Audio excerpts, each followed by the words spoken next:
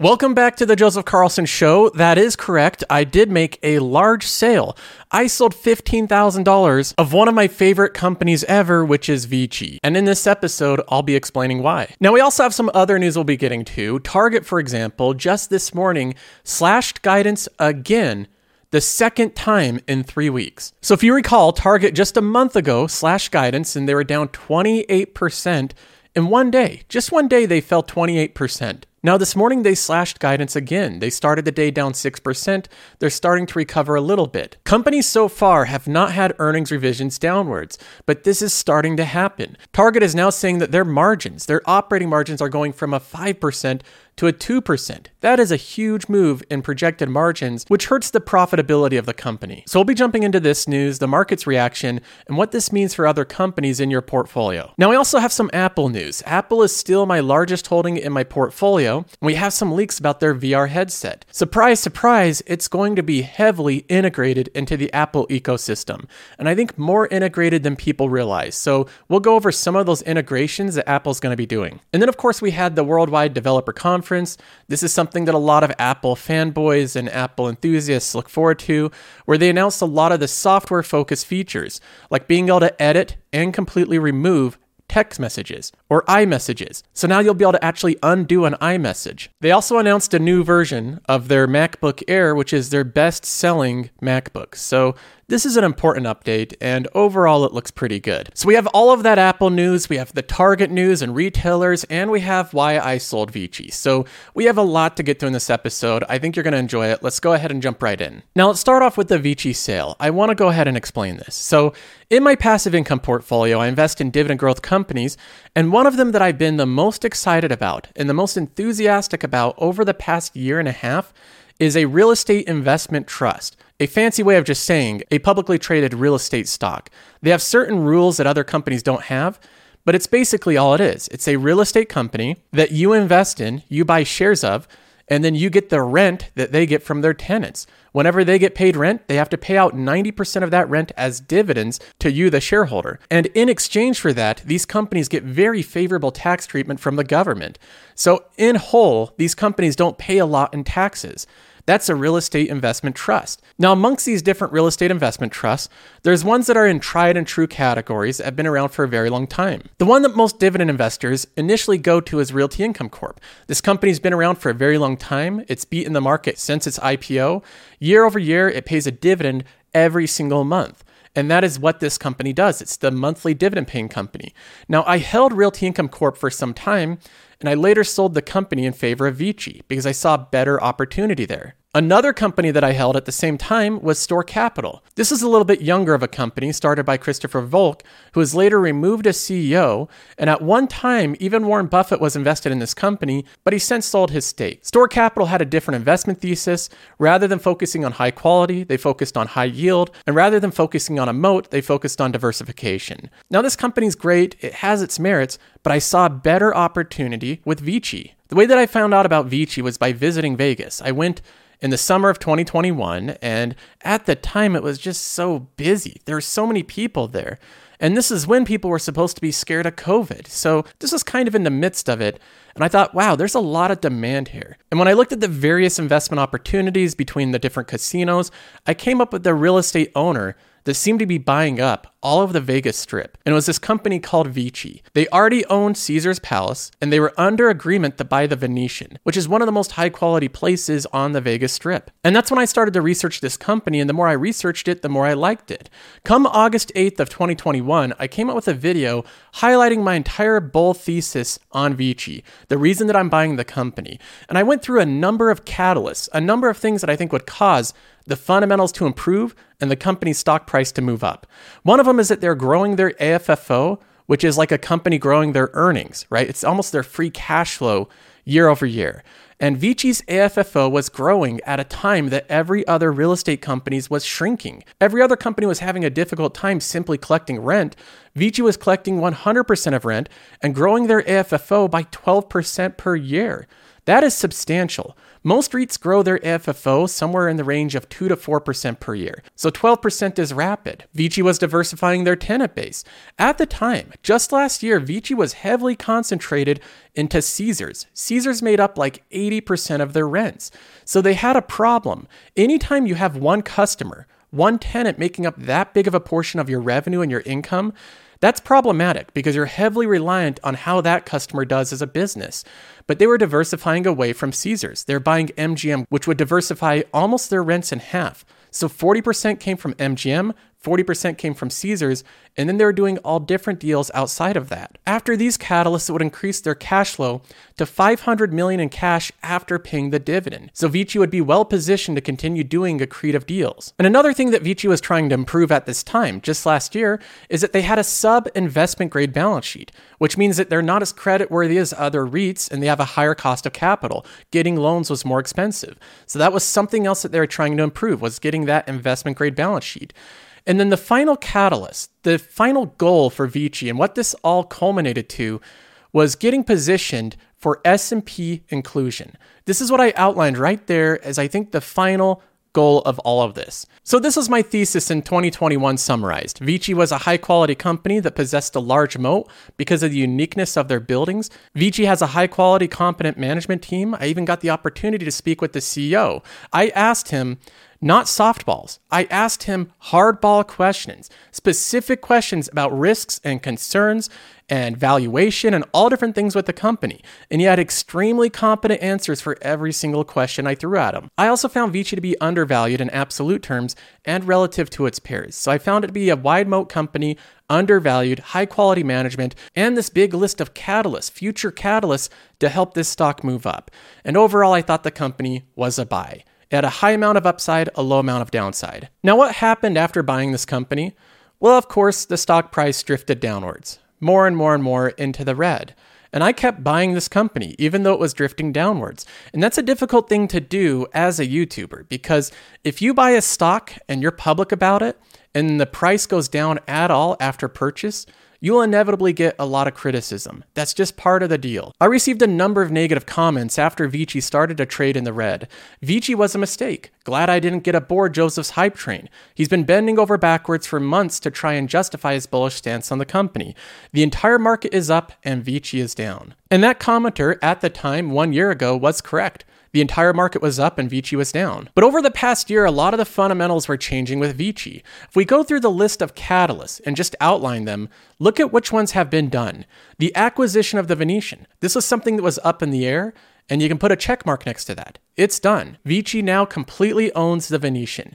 We have the acquisition of MGM Growth. This is a massive deal, and Vici completed this deal. It's done. They own MGM Growth. The business model being recognized by competitors and other institutions.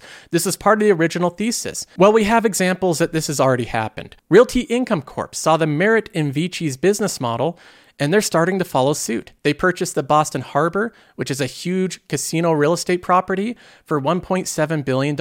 Then we have the investment grade balance sheet. This is a big part of Vici's goal because once you get to that investment grade balance sheet, you get that lower cost of capital. They now have the investment grade balance sheet rating. Then we have the inclusion of Vici into the S&P 500. And they did it because they diversified their revenue stream and their tenant base. They got their balance sheet to investment grade. They were considered and included in the S&P 500 along with a couple other companies. And it caused the stock price to jump over 5% in one day. The final thing that I looked at was the valuation of the company. Because as great as Vici is and as great as the future is for the company, we still have to pay attention to valuations. And the valuation gap between Vici and its peers closed.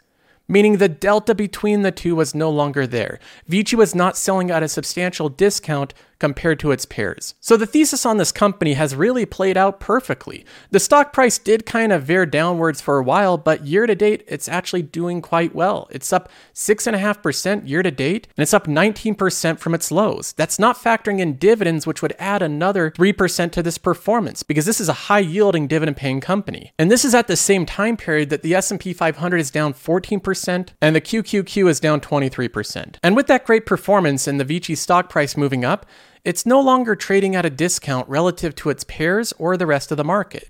In fact, Vici now trades at a price to funds from operation of 17. That's in kind of the premium range amongst REITs. Realty Income Corp, which is considered one of the most high-quality REITs in the industry, is trading at a cheaper price, a 16.7. And that is simply why I decided to trim my position yesterday and take $15,000 in gains. So June 6th at market open, I sold $15,000 worth of Vici at a price of around $33. So right now I have $12,000 sitting in cash. I've already spent $3,000 of the sale on other things that I'll talk about in a minute. But I want to go over more of why I'm selling a little bit of Vici, why I'm trimming some of my position. And for reference, this sale brought my position size down from $42,000 to $25,000. So I still have a meaningful amount invested in Vici. I'm still bullish on the company. I still see a bright future ahead of them, but I thought it would be prudent to take some gains while things have moved so much into the positive. And this is difficult to do because the truth is I have a very difficult time selling. I have a very easy time buying. I love doing research on companies, finding undervalued companies, and buying companies when other people don't want to buy them. And I think that's the heart of a value investor. But I think that one thing a lot of value investors struggle with is selling. When to know when to sell or trim a position. And this comes because of the advice of major value investors like Warren Buffett. We often hear the advice repeated over and over again from Warren Buffett of why you should just buy and hold.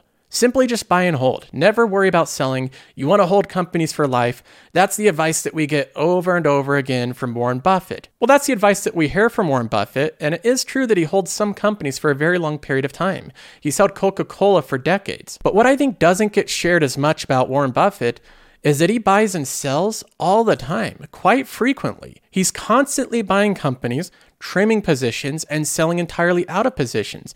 And if you ever look at a 13F filing from Berkshire Hathaway, literally every single quarter, he's selling out of different companies. Just last quarter, he reduced Store Capital by 40%. He reduced Royalty Pharma by 82%. He sold entirely out of his Verizon stake, AbbVie, Bristol Myers Squibb, and Wells Fargo. This you don't hear about that often, that Warren Buffett is selling different stocks, but Warren Buffett is a value investor. He buys companies that are undervalued when other people don't want anything to do with them, and he sells them when they're overvalued and everyone else loves the companies. And quarter after quarter, he's done the same. He's bought companies, he's held on to companies, but he's also continually making sales. Every single quarter, he is making sales. So I think even with the poster child of buy and hold, it should be noted that he does make sales when his companies move up to premium prices, no matter how high quality the company is. He even sold out of Costco because of concerns about valuation. Warren Buffett, again, is a value investor. He buys companies when other people don't want them. He sells them when other people do want them. And that's what I'm trying to improve on with my portfolio. I'm trying to buy into pessimism when other people don't want the stocks, when other people are mocking you for buying it, saying that it's a horrible purchase, and then selling it when everybody's on board, agreeing that it's a great company and there's no price too high to pay. I can look at an example of a company that I didn't do this with. It was Disney. Disney was a company that I bought at the right time. I really did buy this company at a great time. I did the research. I had a thesis on it. I had the thesis even play out exactly how I said it would, but then I didn't take advantage of it. I didn't take any gains off the table. We can look at the big mistake I made with Disney on this price chart. This is the price chart of Disney, and it shows when I bought the company. Right here, I have circled that I'm buying the company. Right? I'm praying, I'm hoping that the price is going to go up because I've done my fundamental analysis on it. I've made my entire investment thesis on the company. I put a lot of money in the company. I was buying it in the range of $80 to $120 a share, which was well below the price it was trading at pre-COVID. And I thought that over time, with the rapid growth of Disney Plus, with The Mandalorian and these key series being put on it, that investors would soon turn bullish on the company. Well, guess what? They did. They did soon turn bullish on the company, and the stock price rocketed up from $120 a share up to almost $200 a share. And guess what I did?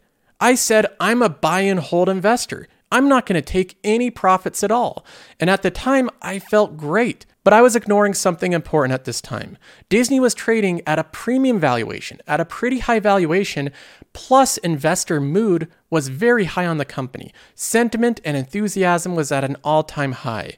I had the perfect combination to sell to an enthusiastic crowd of investors at very high prices and make around $10,000 of gains in the process. But what I did was I just held onto my shares. All those paper gains vanished away over the coming months, and now Disney's trading at next to $100 a share, anywhere from 100 to 110.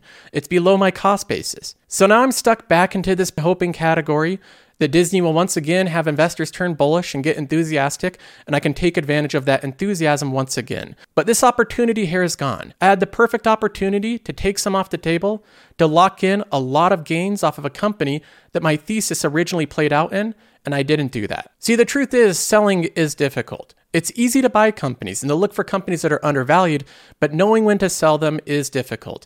And from now on, when I see a company, even a high quality company, trade at a premium valuation and my thesis plays out on the company, I'll be looking at either selling or trimming the position to take some gains. One of the phrases we hear about frequently as investors is it's not a loss until you sell. If the company moves down in price and you're in the red, you really haven't lost any money until you realize it by selling the company. I have companies that are new investments that I'm in the red right now that I don't really consider them a loss because I haven't sold them. I still hold these companies. The same thing applies to gains. You really don't have a gain until you sell. The stock price moving up is one thing, but it can move down if you don't take any of those gains. So in summary, that's why I trimmed my Vici position by $15,000. Even though the company has a bright future and the fundamentals are as great as ever, the valuation gap, the undervaluedness of the company is gone. That gap is closed and it now trades at a bit of a premium. And for me personally, I think that's a good time to take some gains. When I look at this trade, this is what it looks like overall. Since purchase, the Dow Jones is down 4.46%. The S&P 500 is down 3.8%, the NASDAQ is down 12.8%, and Vici, between its dividends, capital appreciation, and the acquisition of MGM Growth, which I also owned, is up a combined 27.3%. That is a total gain of the time of sale of $8,200. Now, what am I doing with the $15,000 from this sale? Well, let me go over that real quick. Anytime I don't have an immediate place to put money, I'll build up my SCHD holding. This is kind of like a cash position. I can just sit money here. It diversifies it automatically into 100 high-quality dividend-paying companies, and I'll continue to build up this position anytime that I don't have an active bet that I want to put a lot of money into. So this way I don't feel pressured to dump my money from one sale into a different company. But I also have some companies that I am bullish on right now. A few of them are in the restaurant category, and these are companies that nobody wants anything to do with. This is buying into pessimism. Starbucks has unionization, they have problems with China, they have problems with their leadership and their CEO, they have all sorts of problems that have driven down investor sentiment to all-time lows. The stock price for Starbucks is down 29% year to date, and over the past 5 years, it's only up 27%. It trades right now at $79, and its all-time high is around $120. So this is another instance that feels familiar. I'm trying to buy from pessimism with Starbucks. And while we have all these negative things going on, all this negative stuff in the news, people lose track of the fact that Starbucks is still a high-quality brand. People love the company. They go there routinely every single day. They serve a product that's never going out of style. It still has secular growth and a great balance sheet, and it produces mass amount of free cash flows, and it pays almost a 3% dividend yield. This is a high quality company trading at a historically low valuation. And I'm okay holding this company through the red for a long period of time, continuing to dollar cost average in it. Because I think that one day, again, investors will turn bullish on the company, sentiment will improve, and the mood of the investors will push the price up to new all-time highs. And in the meantime, I'll continue to dollar cost average and patiently await for that to happen. So I'll keep you updated on what I do with this cash, but I am going to be spending it over the next month or so. Now, if you want to see more of this type of stuff in the future, if you want to see what I'm doing with my portfolios, I'm one of the few people on YouTube in content creation that shares my portfolios every single week completely transparently. The progress of it, the gains and losses, the trades that I'm doing, and the research, all for free every single week. All you have to do is subscribe to the channel. Now let's go ahead and move on to the Target news and the struggle with retailers. Before we jump into that, I do have some exciting news. We have a new sponsor of the Joseph Carlson Show, which is FTX US. Now, I know this is shocking. I've done this show for nearly 3 years, and I've really done almost no sponsorships over that time. And I finally decided to take on a sponsorship because I actually trust them, and I think that their platform's pretty amazing. So let me tell you about the platform a little bit and what I plan on doing with it.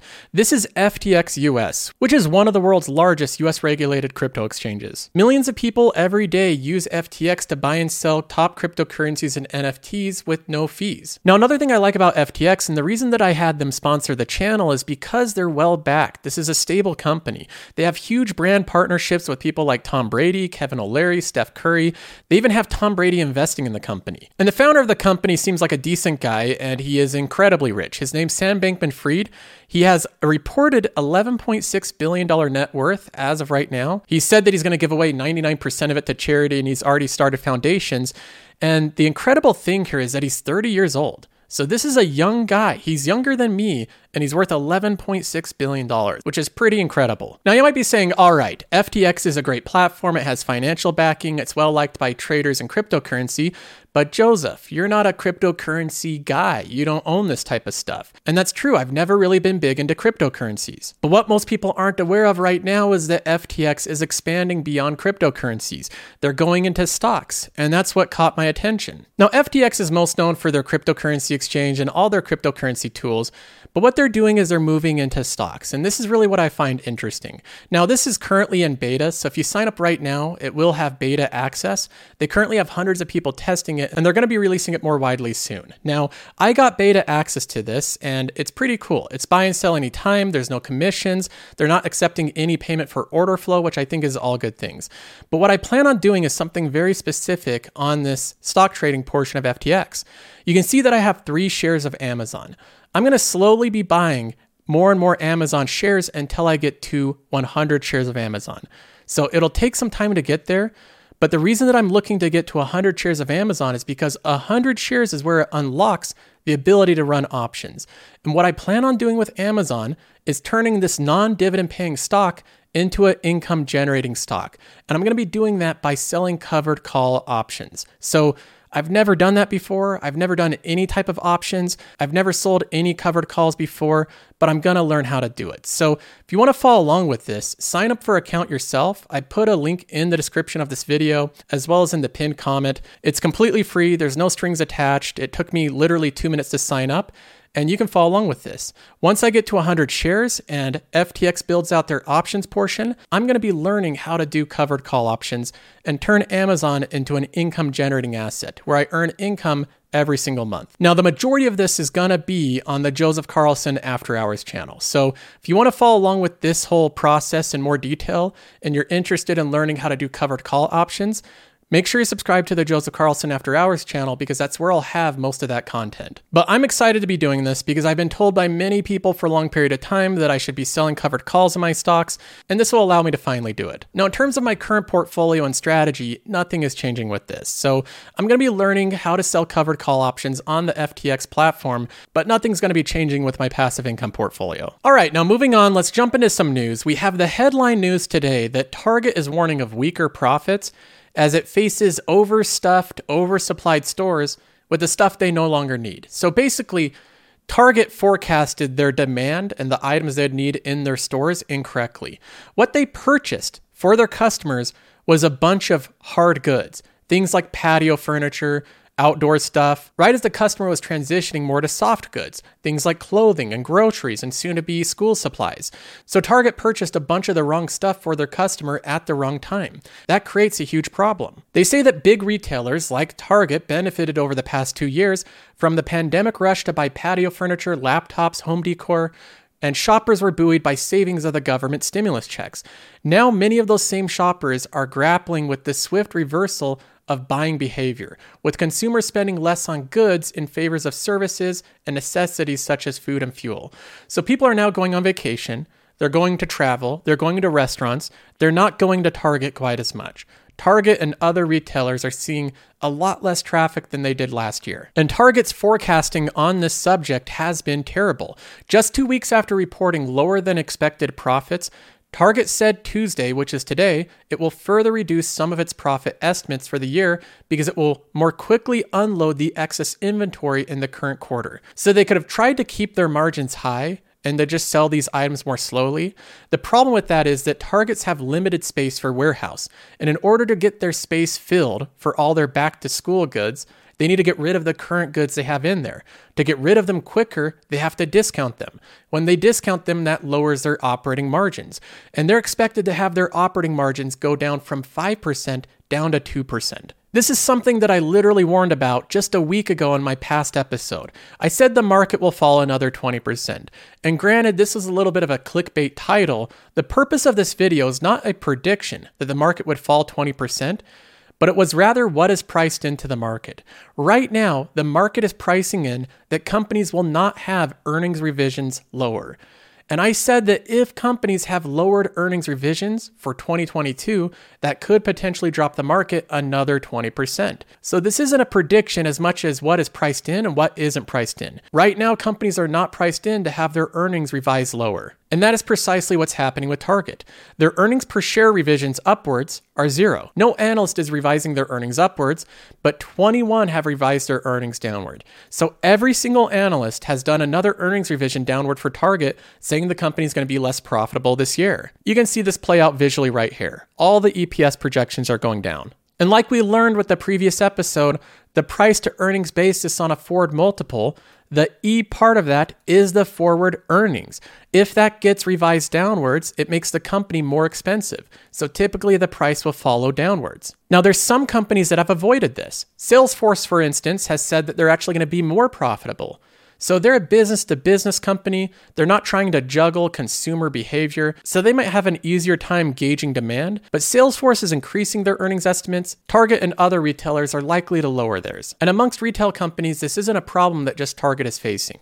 Trying to predict the future behavior of consumers is very difficult for investors and executives of these companies. At Walmart's annual shareholder meeting last week, the executive said that around 20% of the elevated inventory consists of items a company wishes they didn't have.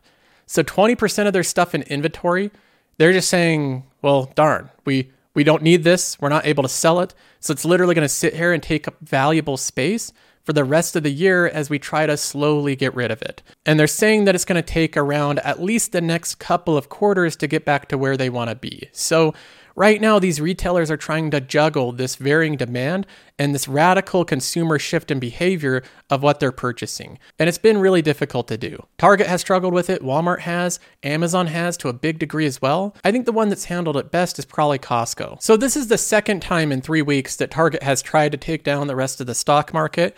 And this time investors are kind of brushing it off. They're just saying, all right, Target has these issues, maybe retailers do, but other than that, we're not really worried about it. So I think investors are kind of getting over the short-term problems with these companies. And in terms of my holding of Target, I'm still in the green only because I've held this company for like 3 years.